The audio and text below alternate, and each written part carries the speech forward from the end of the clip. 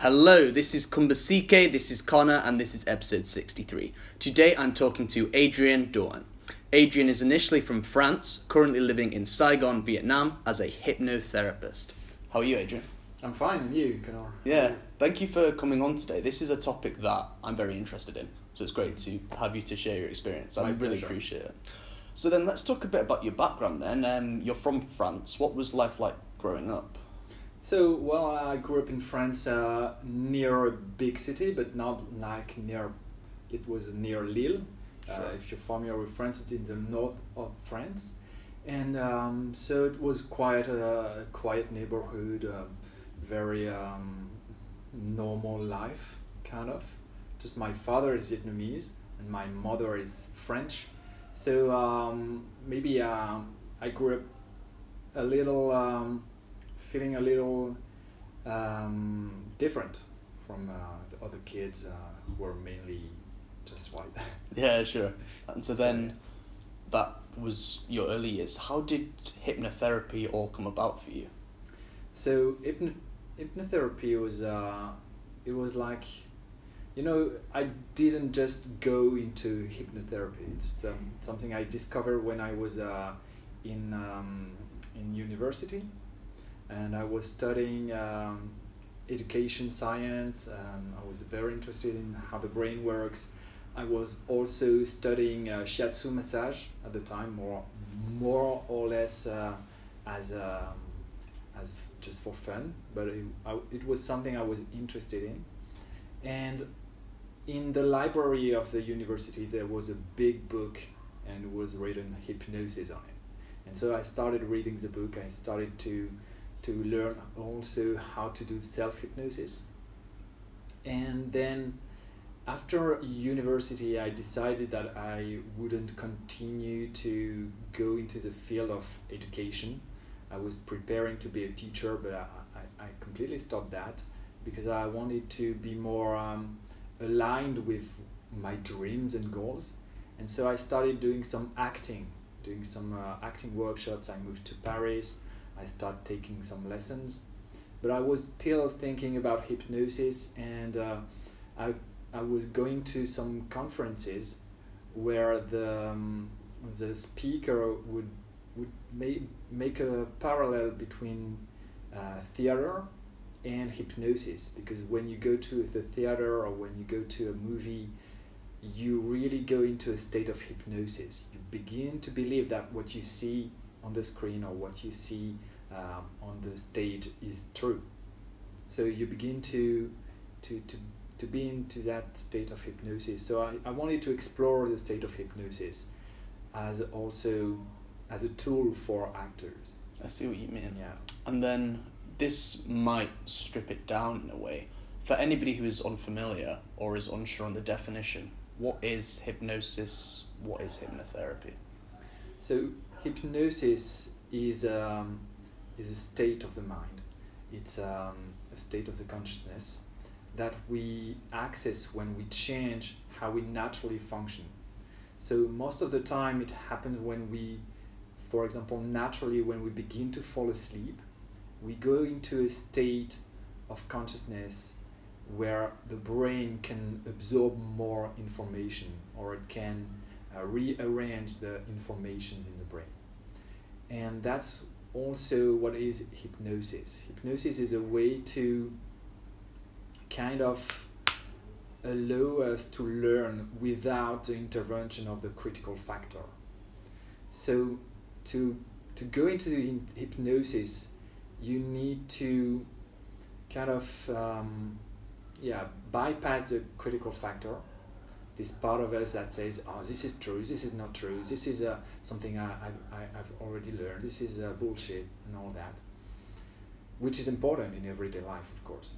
But when we want to learn something new and change the behaviors, we need also to be able to absorb without this critical factor, because the critical factor is using what we already know in order to decide if something is true or not.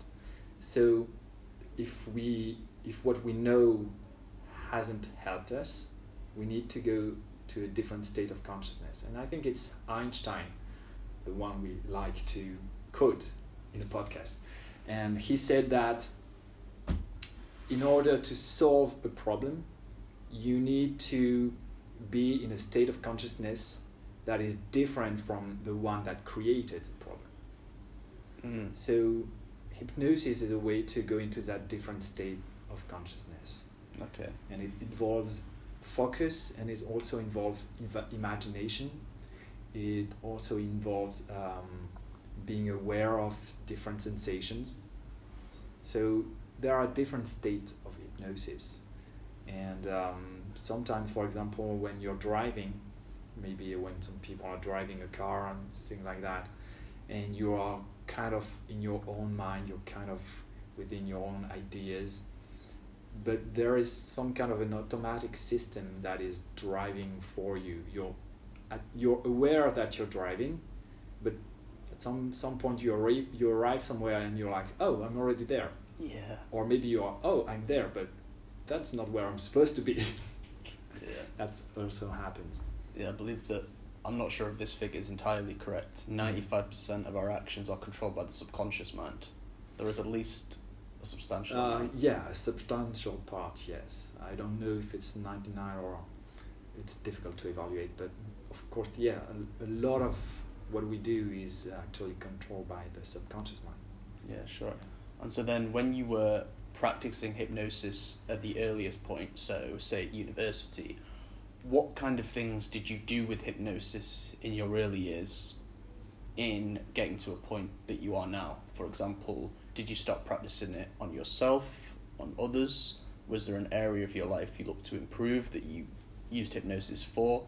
What was that all about? So I use it for myself to be able to feel more calm, or to be able to feel more confident. I would use it also on other people, but it was more like a little play, just thing with the hands moving, being guided by the subconscious mind, and allowing this different state of mind to happen. And also I was using it, I can remember that I would be using it when I was stressed by a scene that I would have to do in my acting class or something like that, and I would rehearse the scene and rehearse the feeling that I wanted to have after the scene with hypnosis. Feeling relaxed, or feeling that I did my best, or things like that. So yeah, that's how I started to implement hypnosis and self-hypnosis in my life. Okay, I see. And then how did you get to a point where you moved from France to Vietnam? So I did a full-time training in hypnosis, and then I become a hypnotherapist. And I was starting to get some clients in France, but not too many, so it was still fine for me to just leave. And I wanted to live in Vietnam because I thought that I have a cultural background from Vietnam, and I wanted to spend more time here. And my girlfriend at that time was also just starting as a lawyer, so we thought that it was the right time to move here, and we planned to stay here for 2 years and to just try this different life before we go back to France and continue and continue on that. Yes. Okay, cool. So then do you mind telling me about your hypnotherapy practice then here in Vietnam and what's happened in France? What sort of things do you do? What do you help clients with mainly? So hypnosis is well known for helping people to quit smoking, for example. So I have a lot of people asking me to help them quit smoking. And here in Vietnam, I also encountered some people who were addicted somehow to some drugs. Not too many, but some of them asked for my help, and if I can help with that, I can do it. But most of the time, if someone has drug abuse and all that, it's important, of course, to also work with doctors. I always asked them to also work with doctors. But also some people were asking me to help them to stop alcohol, for example. And that's something that I found really interesting, is that some people could be drinking maybe 10, 12 beers a day, and after one session, they would almost completely stop. And they were also surprised by the result, and I was as surprised as they were. And so that's something that I discovered here in Vietnam. Sure. And also some people with depression, or who struggle in their life, or also in their emotional life, things like that. Yeah, okay, I see. I mean, this might be tricky to answer, but for example, if you have somebody who comes to you with an alcohol problem, so to speak, and then they've been able to almost stop altogether, what do you think it is in that session that helps them, I don't know, identify the cause of their drinking, or that helps them maybe realise their problem? What do you think it is that takes place that causes them to stop? Well, first I think that if they come to me, that's because they are motivated to stop. So they really want to stop, and they've decided that they will stop. And then during the session we do an exercise that I really like, that also works for a craving of food and things like that. That is very effective, because I show them that they actually have a control over this impulse of drinking, this desire to drink. Most of them, they drink beer because they have this habit of drinking a beer after work, and then they stay at the bar, or they keep going to the fridge to take more beers. And so I ask them to form this mental picture of their favorite drink, and to rate the desire that they have on the scale of 0 to 10. So most of the time it's around 7. And then I ask them to change the image to make this desire even stronger. So maybe they imagine that the foam on the beer is perfect, that there's the color of the beer is beautiful, you can find that the glass is the perfect temperature and all that. So it increases this desire. So, and they can feel it. And so if they can feel that they have power over their desire of drinking, then I can ask them to lower the desire, to imagine that the foam is bad, or maybe that it's getting hot, the beer is getting hot, or there's not as much bubbles. And finally I ask them to imagine what can they change to feel that it's a desire of 3 or 4, maybe on a scale of 0 to 10, and even to the point where they get disgusted by the beer, by this image of the beer. And so they learn that very quickly they can change this desire for the beer. And so when they decide that they're not going to drink, they can really quickly imagine this beer that they wouldn't drink, this beer that disgusts them. And so they don't feel the desire anymore. Because the desire is created in their own mind, in their imagination. It's how they imagine the beer that creates this desire to drink the beer. Because the beer most of the time is just a can in the fridge, and it's not very, very attractive. But maybe because of some advertisement, or because of some experiences when they had a good beer, they believe that this pleasure is associated with the beer, when the pleasure of the desire is actually associated with the image that they have. Yeah, okay, or the memory. Yeah. Do you think this could be used in maybe helping trauma or past negative experience? Because, for example, a lot of events could be fairly neutral, but it's the image and the emotion you associate with it which causes the pain. Yes. So is that the whole practice with hypnosis?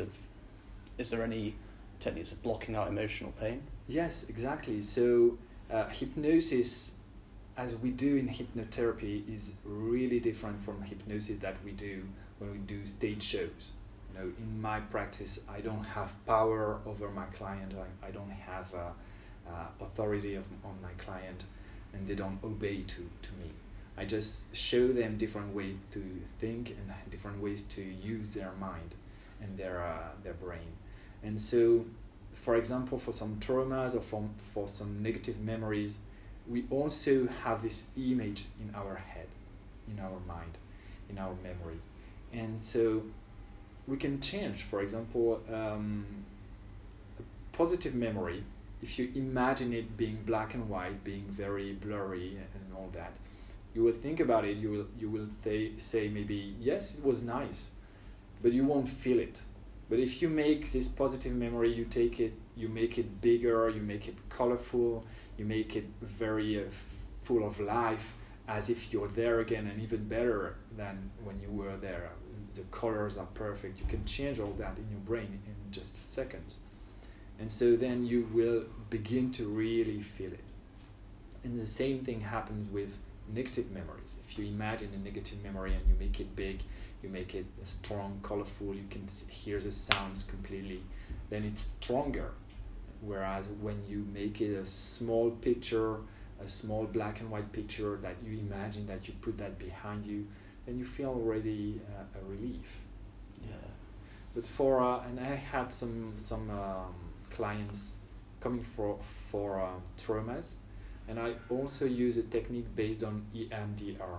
So it's eye movement and desensitization and reprocessing.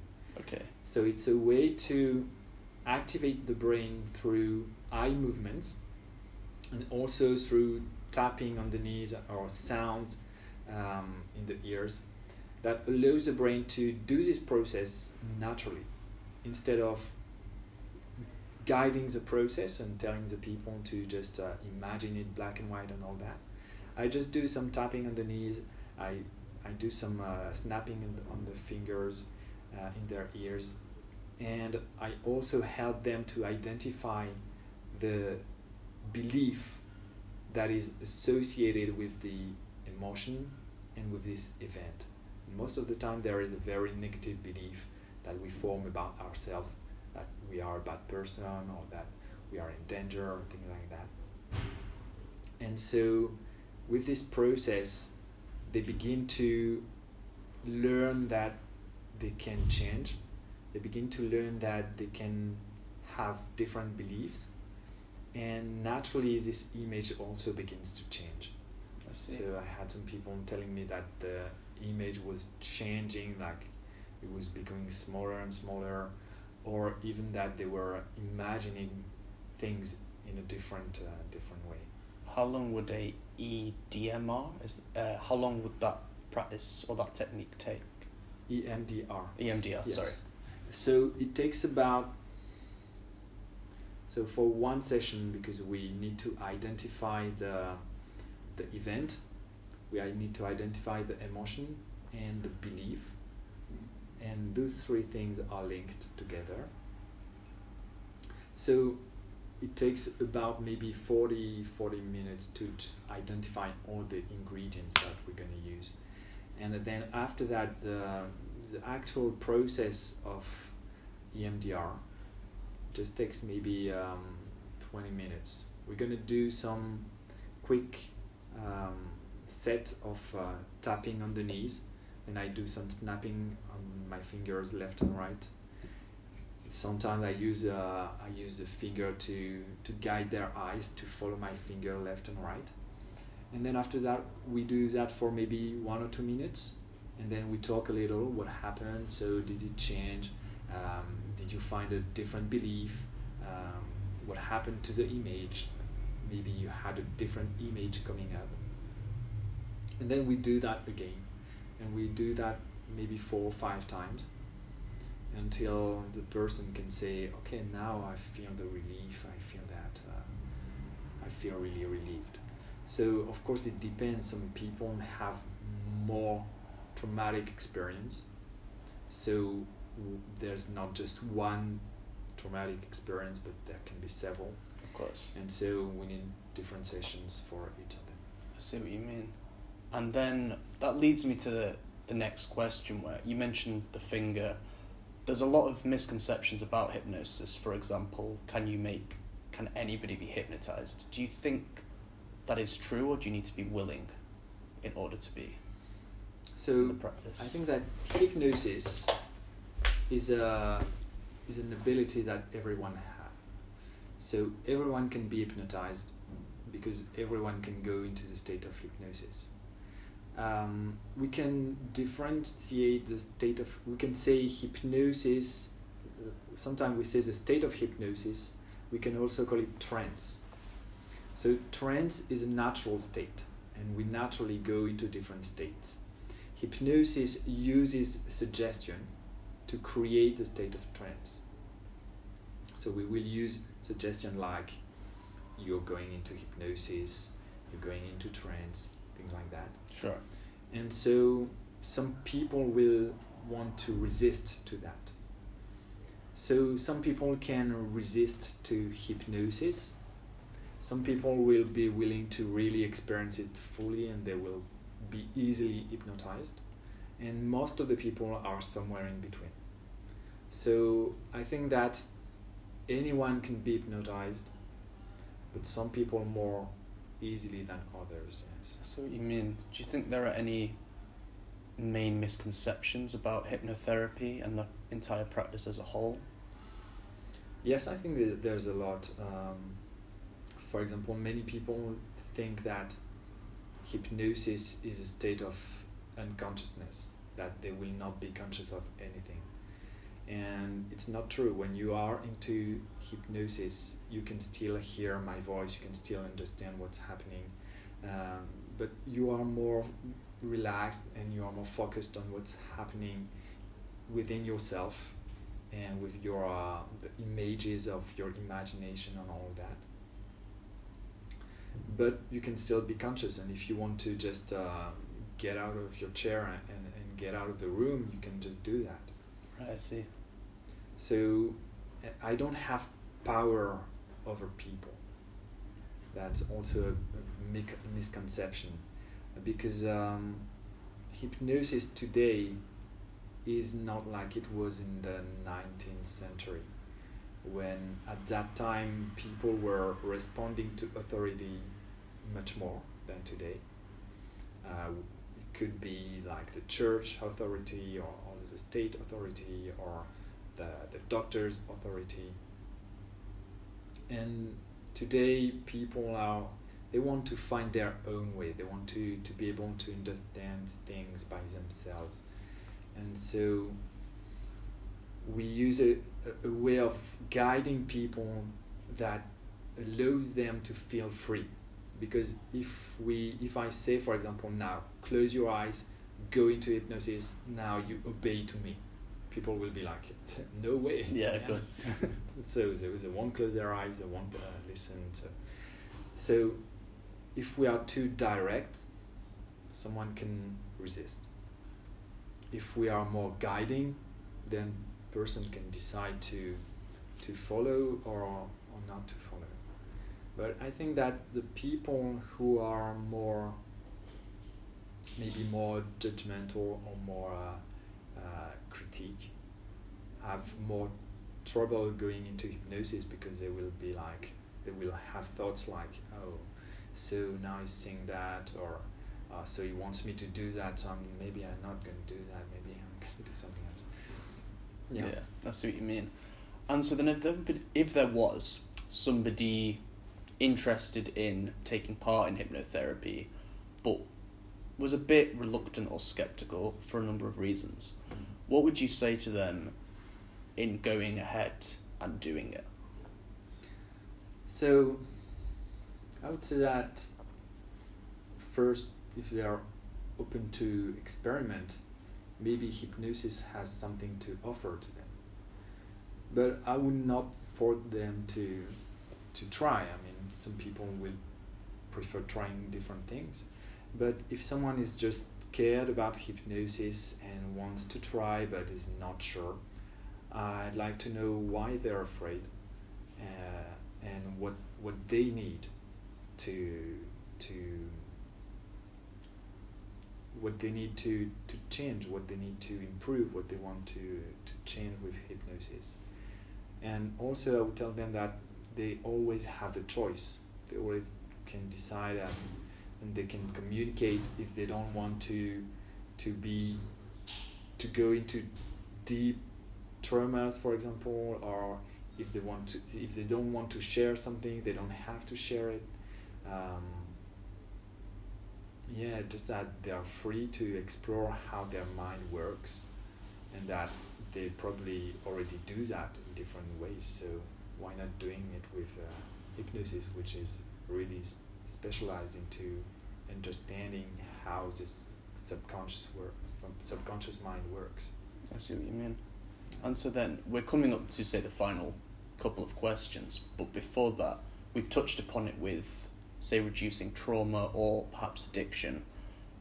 I know this might be a slightly broad question, but what are the other main benefits of a hypnotherapy practice, would you say? The main benefit, like in general? Yeah. Well, I think it helps to relax, to understand that we don't have control, that we don't have control in a way that our thoughts are also controlled by our subconscious mind. Sure. And that our thoughts are creating our feelings. So if we really want to have control on our feelings, we need to be able to control our thoughts. And also, I think it helps because, sometimes you need to do some pause, you need to allow your brain some time to process things. And hypnosis just does that.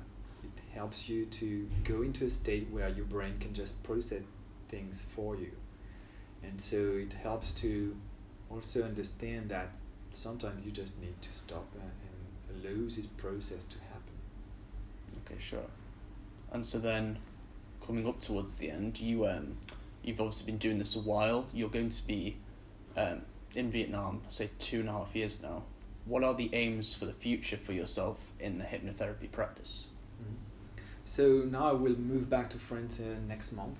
Cool. So and we are gonna live in Marseille, in the south of France, to change a little and keep the sun.